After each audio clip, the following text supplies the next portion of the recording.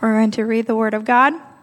And it's found in Genesis chapter 24. I'm going to start in verse 54 and go to the end of the chapter. And he and the men who were with him ate and drank, and they spent the night there. When they arose in the morning, he said, "Send me away to my master." Her brother and her mother said, "Let the young woman remain with us a while, at least 10 days. After that, she may go." But he said to them, "Do not delay me, since the Lord has prospered my way. Send me away that I might go to my master." They said, "Let us call the young woman and ask her." And they called Rebekah and said to her, "Will you go with this man?" She said, "I will go." So they sent away Rebekah, their sister, and her nurse, and Abraham's servant and his men. And they blessed Rebekah and said to her, "Our sister, may you become thousands of 10,000s, and may your offspring possess the gate of those who hate him." Then Rebekah and her young women arose and rode on the camels and followed the man. Thus the servant took Rebekah and went on his way. Now Isaac had returned from Beer-lahai-roi and was dwelling in the Negeb. And Isaac went out to meditate in the field toward evening. He lifted up his eyes and saw, and behold, there were camels coming. Rebekah lifted up her eyes, and when she saw Isaac, she dismounted from the camel and said to the servant, "Who is that man walking in the field to meet us?" The servant said, "It is my master." So she took her veil and covered herself. And the servant told Isaac all the things that he had done. Then Isaac brought her into the tent of Sarah his mother and took Rebekah, and she became his wife, and he loved her. So Isaac was comforted after his mother's death. It's the word of God. You may be seated.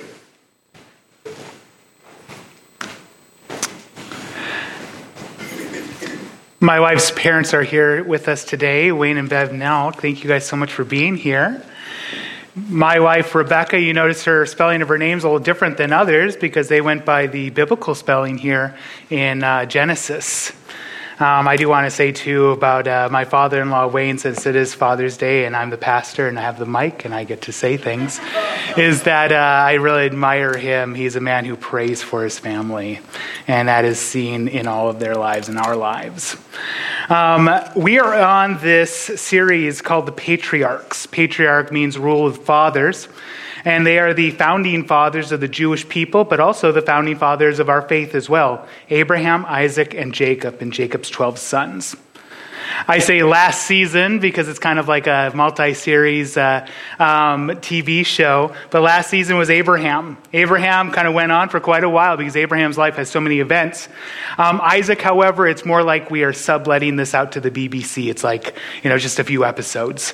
Not a lot happened in Isaac's life. For the most part, Isaac lived a quiet life, minding his own business, working with his hands. For Isaac, we actually start even back before we were finished with Abraham to the point where he gets married.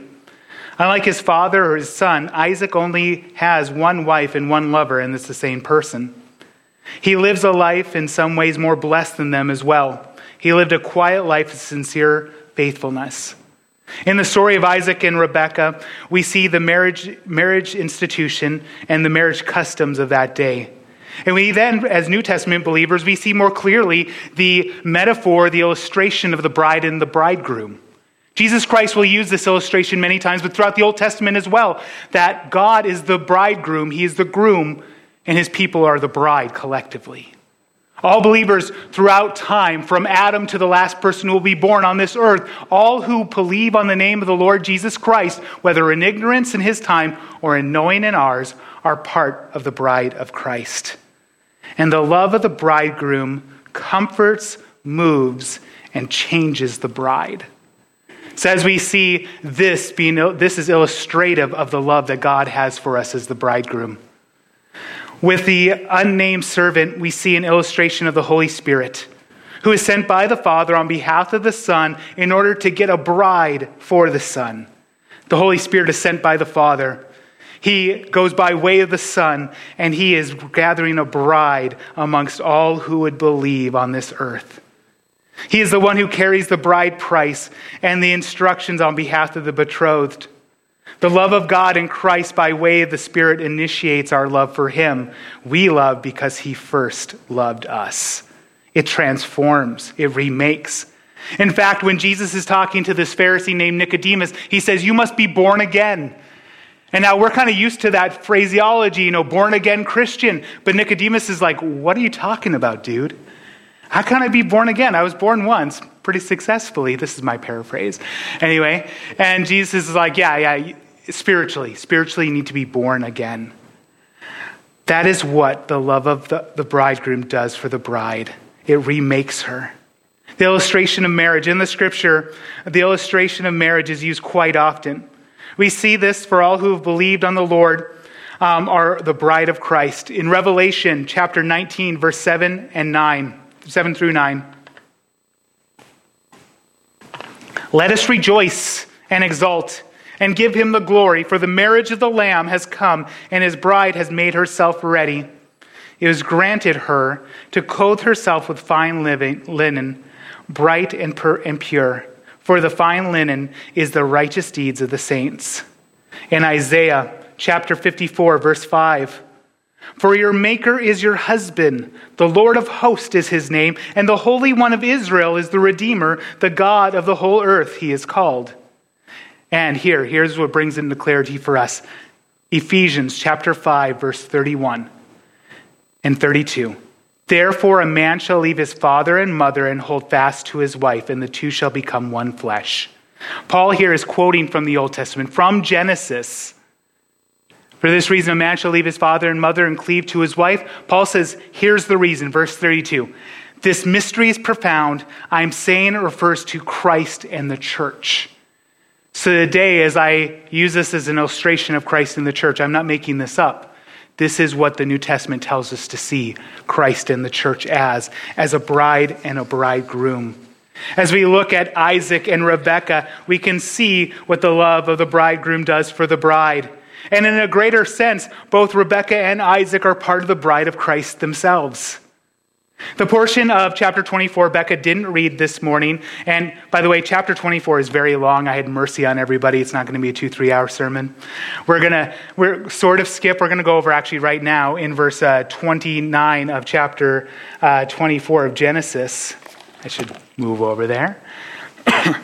In verse 29 through 32, we have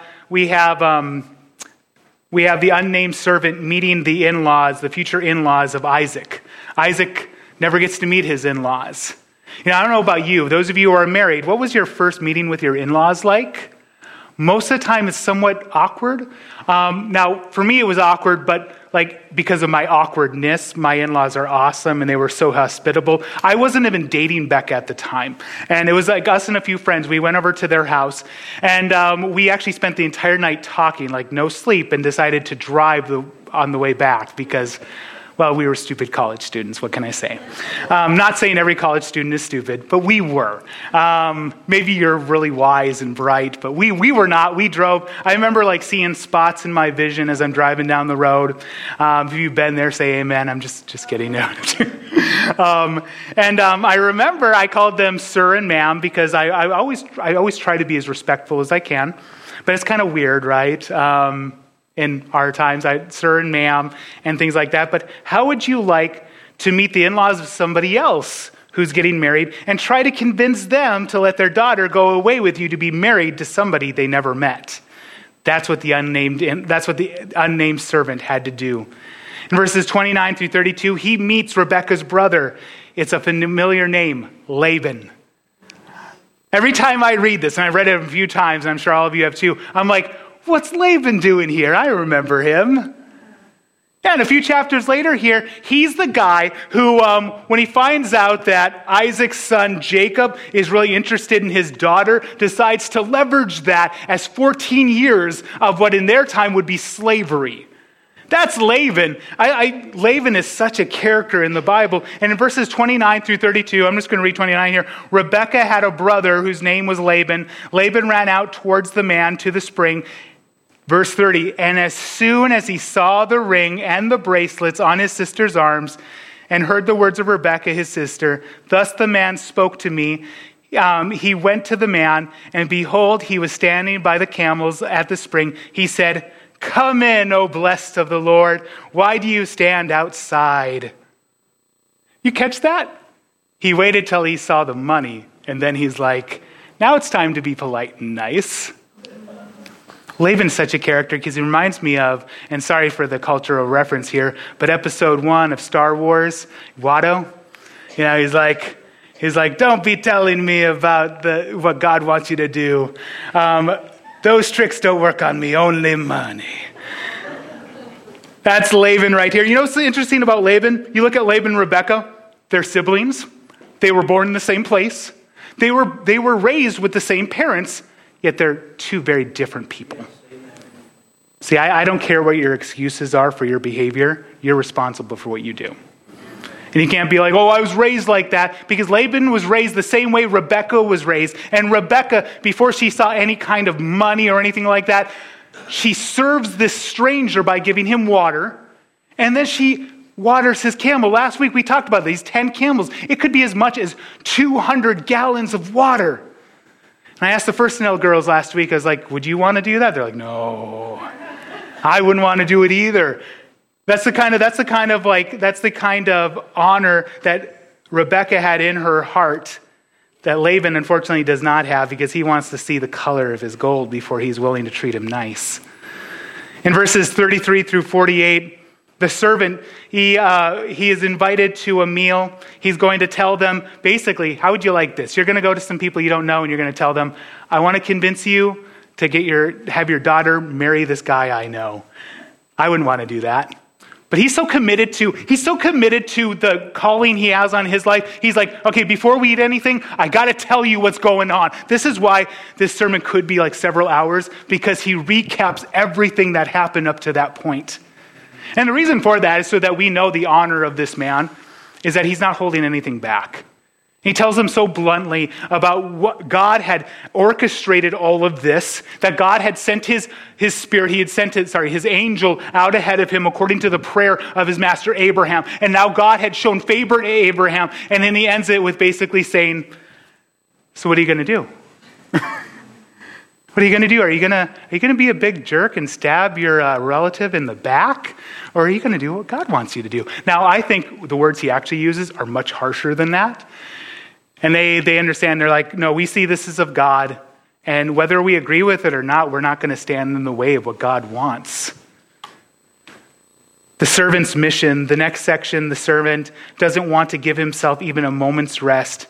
He's concerned for the mission he's on. He's on a mission from God, also for his master. And he sees the hand of God at work. You see, the concern he has for himself is almost nothing, but his concern for his master and for his master's God is everything to him. The family response is very interesting. Verses 49 here. I'm just going to go to it and read it for you. Now then, if you are going to show steadfast love and faithfulness to my master, like I said before, some weapons grade manipulation right here. If you're a good person, if you're going to show steadfast love, he says to my master, but that's their relative. By the way, family is everything back then. I mean, it really was everything. It was your very life sometimes. So he says, verse 49, now then, if you are going to show steadfast love and faithfulness to my master, tell me, and if not, tell me that I may return to the right hand or to the left. Ooh, what can they say to this? Verse 50, then Laban and Bethuel is the mother of Rebekah, answered and said, the thing has come from the Lord. We cannot speak to you bad or good. Behold, Rebekah is before you. Take her and go, and let her be the wife of the master's son, as the Lord had spoken. I don't know much about Bethuel or really even about Laban other than what he's done. But I can tell you this, they can see the hand of God in this. And that's the thing. Once you see the hand of God in something, you only have two options. You can submit and be a part, or you can get trampled over. Because God gets his way. That's one of the things this pagan king in the Old Testament named Nebuchadnezzar found out the hard way. When he looked at the majesty of Babylon, in fact, we call it one of the 7 wonders of the world, the Hanging Towers of Babylon. He's like, look at what I've done. And God strikes him with insanity. He wanders around naked, eating grass. Actually, there's a 7-year period, and this was a 7-year period. There's a 7-year gap in the Babylonian records. And if I was them, I would make a gap there too. I mean, I wonder what it's like, Queen of Sheba comes, or whoever might be the ruler of Sheba at the time, and you're like, so the guy wandering around eating grass and mooing, that's our king. When he comes back to his senses, he has this incredible epiphany. He says, God does what he wants, and nobody can say, what have you done? I'm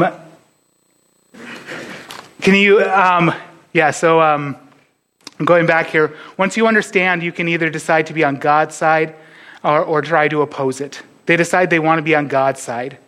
The servant's response in 52, you know what his response to this? He worships.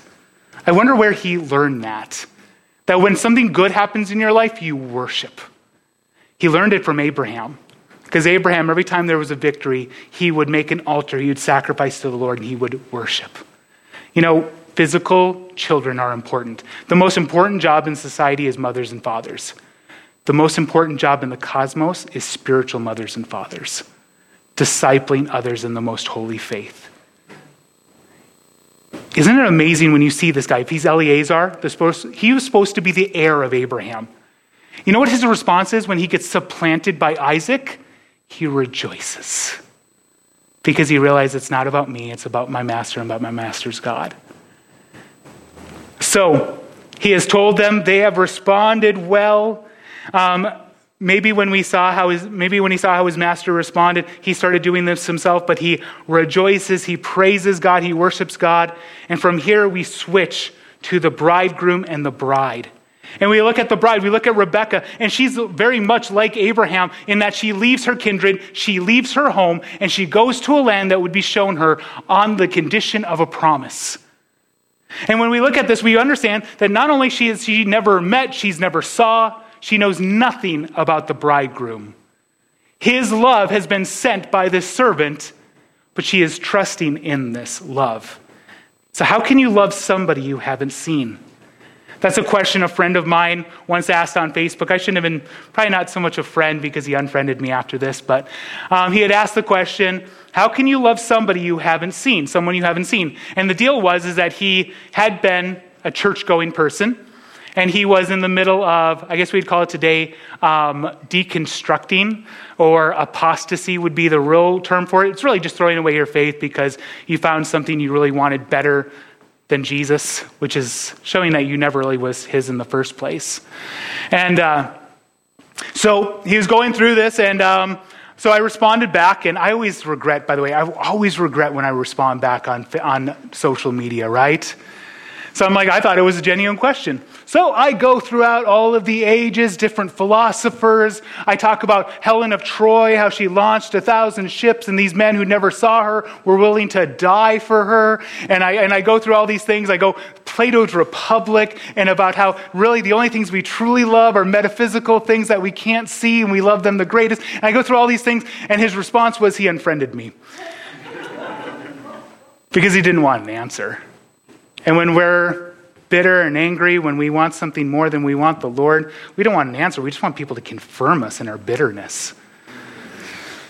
Can you love somebody you haven't seen? Here's another proof. Rebecca has never seen Isaac, and she loves him, and he loves her. Because love starts with the decision and the feeling. The decision, the will is the engine, and the feelings are the caboose. The will is the engine, the feelings are the caboose, because you will not always have the feelings. But when your will is behind that, when your will is in line with the Lord, that's what we see in this chapter right here. She leaves on a 900-mile journey. She will not see her family again, but she is believing in the promise. And what we see in here, the love of the bridegroom, 1, it moves the bride. It changes the bride, number 2. And 3, it comforts the bride. Verses 54 and 59, this is what we read today. It moves the bride. And she's physically moving from one location to another, but it does more than that. It changes her affections too. She becomes somebody vastly new, but that's really in the second point about how it changes the bride as well. You know, everyone talks a good game about the things that are supposedly important to them. You know, we have our list and we know the right words to say in church. God, family, church, friends, work, hobbies, and we got our little lists. What do you spend your most time in? No, but here's a better question. I used to say that a lot. I had people write down 24 hours. You sign every hour to an activity in your life. And I say, pick your top 3. Those are your priorities. Here's the thing, really, when I thought about this. What are you willing to sacrifice for what? Because I have known people, and it's broken my heart, who sacrifice their God, their job, their church, their family, for a hobby. What are you willing to sacrifice what to? You know what Jesus said? He said, if you do not hate, and it's in relation to the love you should have for Jesus Christ and for God the Father, if you do not hate your family on account of me, you're not worthy of me. Once again, it's in relation to. It moves the bride. In verse 54, he stays one night. This is if you tally up the miles that on this journey, it's 900 miles on foot or by camel. I don't know much about camel, but everybody keeps talking about how stubborn and terrible they are and how they like to bite and spit at you. They don't sound very nice. 900 miles. Him and his fellows have gone on this trip to find this wife for Isaac. And he is so excited. I mean, like in verse 54 here. And he said, and he and his men who were with him ate and drank, and they spent the night. When they rose in the morning, he said, send me away to my master. He doesn't want to wait. Wow, if we could be on our master's business like that, right? I don't want to wait. My master's son needs a wife. I need to get on with this. In verse 55, we see the brother and the mother, they don't want to just let her go. In verse 55, and the brother and the mother said, let the young woman remain with us a while, at least 10 days. After that, she may go. Verse 56, but he said to them, do not delay me, since the Lord has prospered my way. Send me away that I may go back to my master. Spurgeon said of this in verse 55, speaking of Laban, who wanted to keep Rebekah for 10 extra days. Spurgeon, C.H. Spurgeon, the pastor, he's called the Prince of Preachers. He does not think he had honorable, like he just wanted to be around his sister for 10 days. This is what Spurgeon says, speaking of Laban. He thought perhaps that there were more golden bracelets to be had, that he was parting with his sister rather too cheaply, that he must not let the priceless gem go out of his hands too soon. You know, Watto, am I right? Verse 56, speaking of them wanting them to stay for 10 extra days in verse 66, but he said to them, do not delay me, since the Lord has prospered my way. In verse 61 and 62 of Luke chapter 9, certain disciples are falling away from Jesus Christ. They said, I want to follow you, but I got to do this first. And it was just an excuse not to follow. Let me read it for you. Yet another said, I will follow you, Lord, but let me first say farewell to those at my home. Does that sound familiar, like what we just read? Let me first say this. Here's the thing that the world knows. Here's the thing that our enemies know. If they can delay faithfulness, they can delay it one more day and another day and another day. And before long, that dream that God had given you, that you were supposed to be obedient in, is just a far distant memory, and it's just one day at a time, or in this thing, 10 days at a time. Donald Barnhouse said, if the world does not succeed in persuading the believer to abide in the world, it will seek to delay his exit. When you decide to go with the Lord, the world will applaud your devotion, but will say, don't rush. Abide a few days, at least 10, and then go. In the book of Kings, there is a prophet who goes to tell a prophecy to the king of Israel, and he's told by the Lord, "Don't stop, just go back home.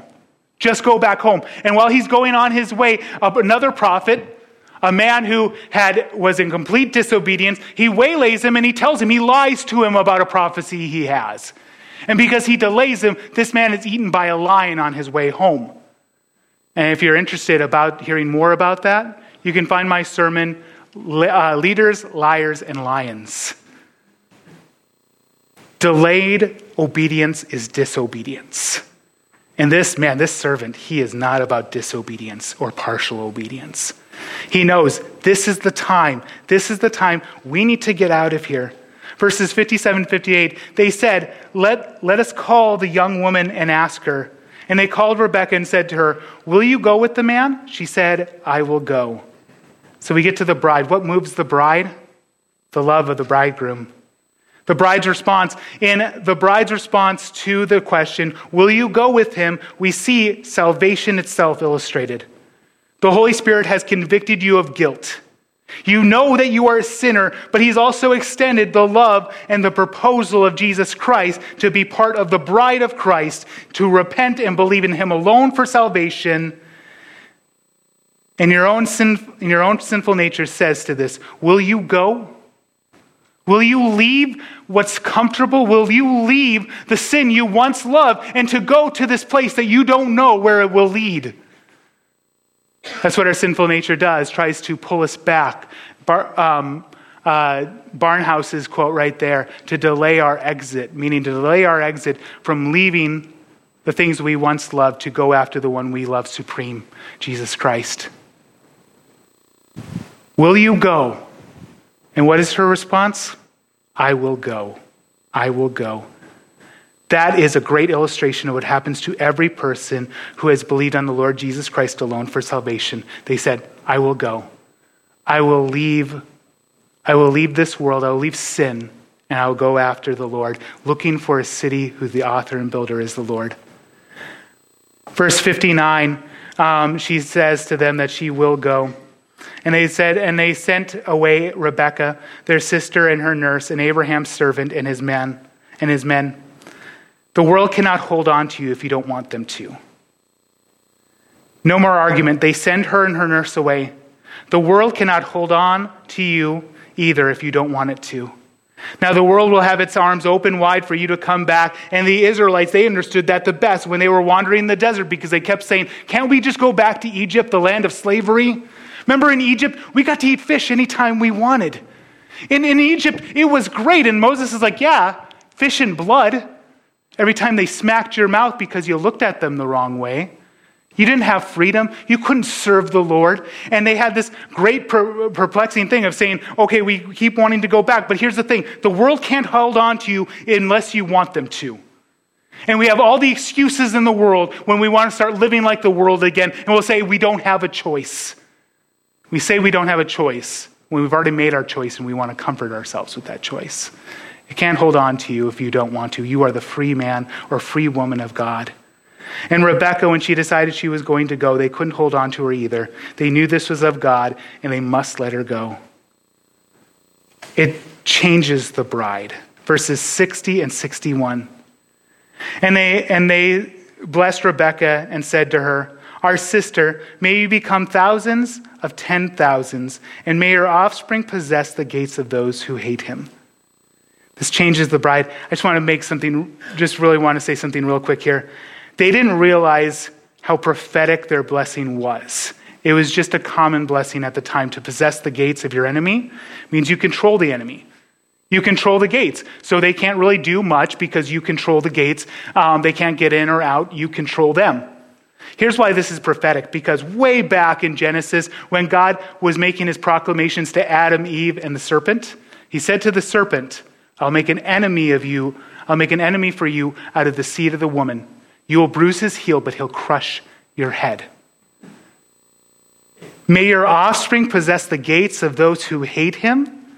We can go forward to 1 Corinthians chapter 15, where it says that all enemies will be put under his feet, and the last enemy to be defeated is death of sin.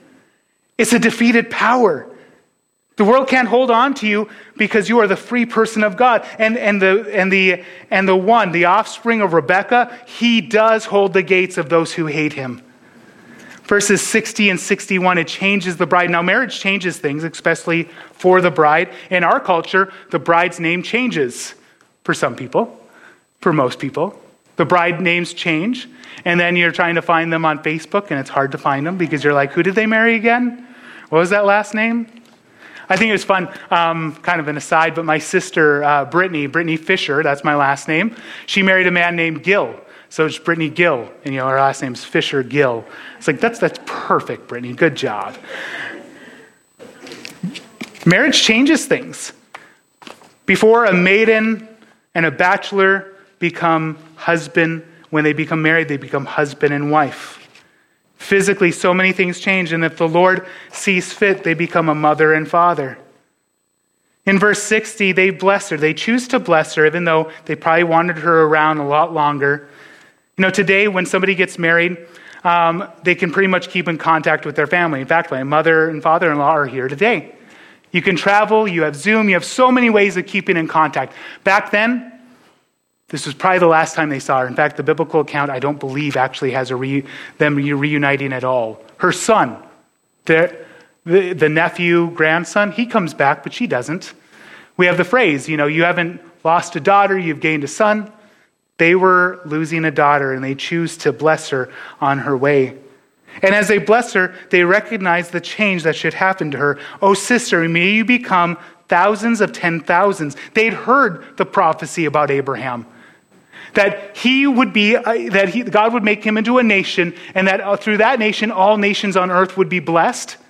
They hear this and they pray this. They bless this over her, that she's part of this promise. You know what's crazy too? So you're reading this and you're hearing me preach. Maybe you're like, what does this have to deal with me? You're part of that promise too. You're like, well, I'm not Jewish, Pastor Jason. That's okay. For you're all sons of Abraham through faith in Christ Jesus, the book of Galatians. She was on her way. There's a new relationship here. In marriage, we see a change in all relationships around them. Before marriage, you're under your father and mother in some way, shape, or form. After marriage, you have started a new family. The nature of those relationships, they change, though those relationships still remain. You still have the command to honor your father and mother. Adult children of parents, you still have the command to honor your father and mother. Some of us, that's pretty difficult. Some of it is pretty easy. But all of us still have this command, and we have to find ways of honoring, not always criticizing, judging. That's probably one of the things our culture really messes up and puts a burden on children, and especially adult children. You're not your parents' judge. You can just love them and honor them. New relationship. It's the same way as we begin our relationship with Christ. In that Christ is the bridegroom, we are the bride, and now we have a new relationship to sin. And if you don't have a new relationship with sin, you do not have a new relationship with Christ. I think, unfortunately, in our fervor to just get people in the door, we made salvation just basically like sign on the dotted line, you're saved, instead of you are changing your whole life, you're becoming a new person, and now you have a new relationship with everything, including the sin you once loved, to love the righteous one you once ignored. Before we knew Christ, we were slaves to sin, under its oppression, but under Christ we have freedom. Simply put, if you do not have a new relationship with sin, you do not have a new relationship with Christ. As Colossians chapter 3, verse 3 says, for you have died, and your life is now hidden with Christ in God. In verse 61, she leaves home. Then Rebekah and her young women arose and rode on the camels and followed the man. Thus the servant took Rebekah and went his way. All I really want to say here is how she mirrors Abraham. How we see the faith of Rebekah in here is that she leaves her kindred and her homeland to go to the place that God would show her, to go to the place that this servant would show her, according to the promise of God. As we go into 62 through 67, we switch gears and we switch people because the bridegroom comforts the bride as well. Once the telling of this event changes to Isaac, it stays on Isaac. Isaac is the bridegroom, but he is also part of the bride of Christ. We see how God is doing many things here. It's not only that he is finding a bride for Isaac. It's not only that he's fulfilling the promise, but he's also comforting a son who's lost his mother. And we wouldn't know this except for the very last verse of this chapter. In verse 67. Then Isaac brought her into the tent to Sarah, his mother, and took Rebekah, and she became his wife, and he loved her. So Isaac was comforted after his mother's death. Here's the amazing thing. God is concerned about all the cosmos, all of salvation history, all the things that happen in the scripture, and he cares about what you're going through right now. He does. See, there's a greater thing that's going on here, that God is fulfilling his promise, that Isaac needs a wife so he can have legitimate children to carry on the family line, and that through generation after generation, Jesus Christ is born to redeem all of us from our sin. And also, God is setting up events to comfort somebody who's in mourning. That's one of the things our bridegroom does for us. He comforts us. In verses 62 and 63, now Isaac has returned from Beer Lahai Roi. Man, that's difficult to pronounce. Good thing you read it before. And was dwelling in Negab. And Isaac went out to meditate in the field toward evening, and he lifted up his eyes and saw, and behold, there were camels coming. Wait and meditate. Isaac is still in mourning and grieving over the loss of his mother Sarah. We won't know that until verse 67, but we do know it, so we should acknowledge it here as well. While a bride is being picked for him and transported back to Isaac, Isaac is doing what the psalmist would say, where in the middle of emotional pain, confusion, anger, whatever's going on, that is to wait on the Lord. To wait on the Lord, because things do not make sense immediately. After time they will. But in that moments of those times where we are under burden, we wait upon the Lord. We position ourselves under the waterfall of grace. In Isaiah 40, verse 31, they who wait on the Lord shall renew their strength. They shall mount up on wings like eagles, and they shall run and not grow weary. They shall walk and not faint. Verse 64 through verse 66, I call this the Hallmark moment. I don't like romantic movies. If you do, good for you. I don't. I make fun of them, and Becca hates watching them with me. But if you do, this is your moment. Verse 64. And Rebekah lifted up her eyes, and when she saw Isaac, she dismounted from her camel. It's like that moment the two lovers see each other. They get off their thing, and they're like, oh, love at first sight.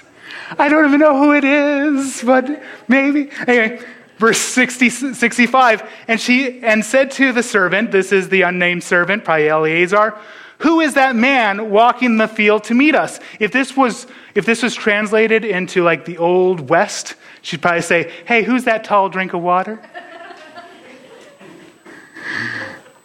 The Hallmark scene continues right here. She's like, who's that tall drink of water?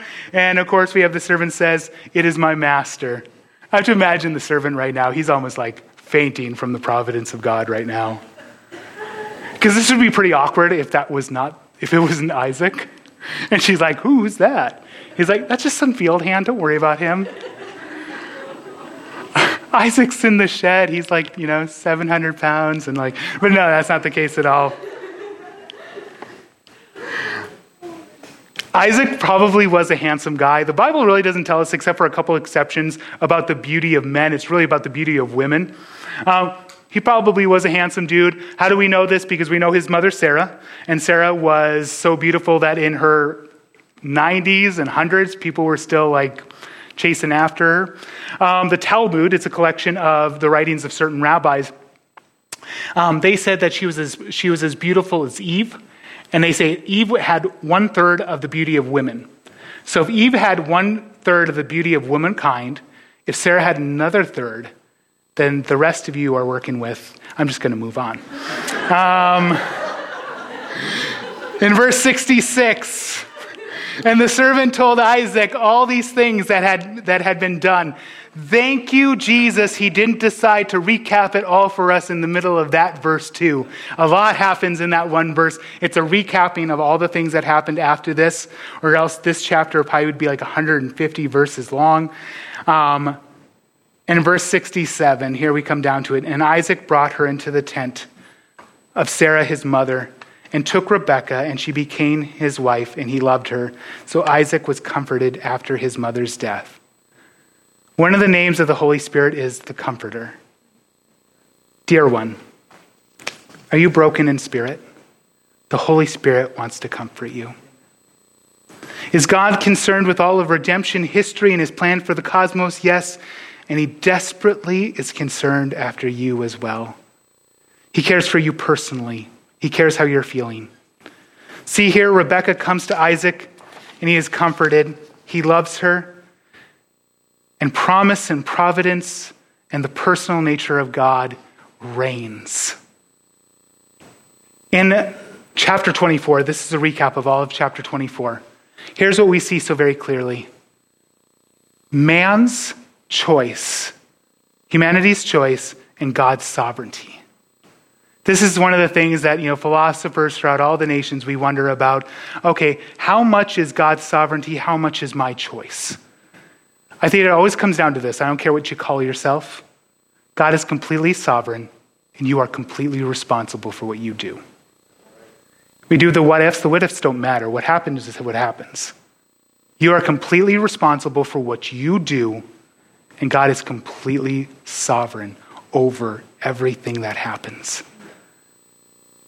Here's the challenge, dear bride of Christ. The bridegroom is here today. Are you being asked to move? Have you become stagnant? Have you just been doing the same things over and over again, wondering why things don't change? Maybe the bridegroom and the love of the bridegroom, the initiating love of Christ, is telling you, get up and move. Now, I don't mean physically. Please don't move away. I love each and every one of you, and I don't know what I'd do if you're gone. But I'm just kidding. If that's where God's doing, yeah, absolutely. I'm behind you. I love you that much that I will send you away with my sincerest salutations. But what I'm talking about no more spiritually, do you need to move? Have you been holding on to bitterness too long? Have you been holding on to unforgiveness too long? Have you been holding on to fear too long? And God's telling you, get up and move. Move somewhere. Move across the street and talk to that neighbor that keeps mowing the grass wrong. That's probably what my neighbors feel like because I don't know what I'm doing. Maybe it's Father's Day. Maybe some people need to call their father and tell them, make things right. Maybe God wants you to go on a short-term mission trip. We got 3 who are going to be going in a couple weeks. Maybe God, when you're going to work tomorrow or later today, to let something go that you're holding on to and forgive the person and share the heart of Christ to. Maybe the Holy Spirit is calling you to change. Well, he is, of course. I say maybe. He absolutely is. That's what sanctification is. We're continually changing. We're continually being made into the image of Jesus Christ. Michelangelo, he was asked one time, how do you start with this block of granite and how do you make it into this beautiful horse? And he says, it's easy. I just take away everything that doesn't look like a horse. That's amazing considering he's a Ninja Turtle. I love that joke, and I'm never not going to use it. The Holy Spirit is causing us to change. That's the fruit of the Spirit. Love, joy, peace, patience, kindness, goodness, gentleness, and self-control. Against such things there is no law. Do you see this in your life? Is this growing in your life? If it's not, it's because you've been putting a block on it. It's because you've been shutting down. It's because you've been listening to things that you shouldn't be listening to. Or it's just because just at a stage in your life where the Holy Spirit's working on you and the fruit is about to come in and enforce.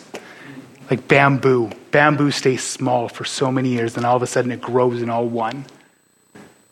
The Holy Spirit does want you to change. The initiating love of Christ wants to. And then, dear beloved, are you broken in spirit? Are you broken in heart? He wants to comfort you today because he is the comforter. Worship team, would you come up at this time?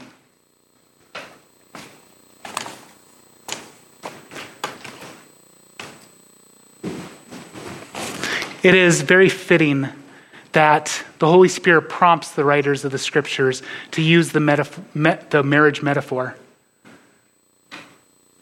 Because that is how Christ feels towards us as the bridegroom, and we are the bride. And the love of Christ does such amazing things. It moves us, it changes us, it comforts us. As we go over this last song, it's our opportunity to respond to the message. Maybe you're here today, maybe you're watching online. You're like, Pastor Jason, I don't even have a relationship with God today. Like I go to church and I tuned in today, but I don't know Jesus like you're talking about. Like a bridegroom and a bride, I don't have that intimate relationship. Today is the day of salvation. Today is the day. Repent and put your faith in Jesus Christ. The bridegroom is calling.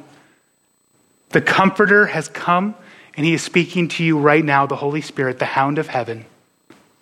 And he is speaking to you right now to come to faith in Jesus Christ.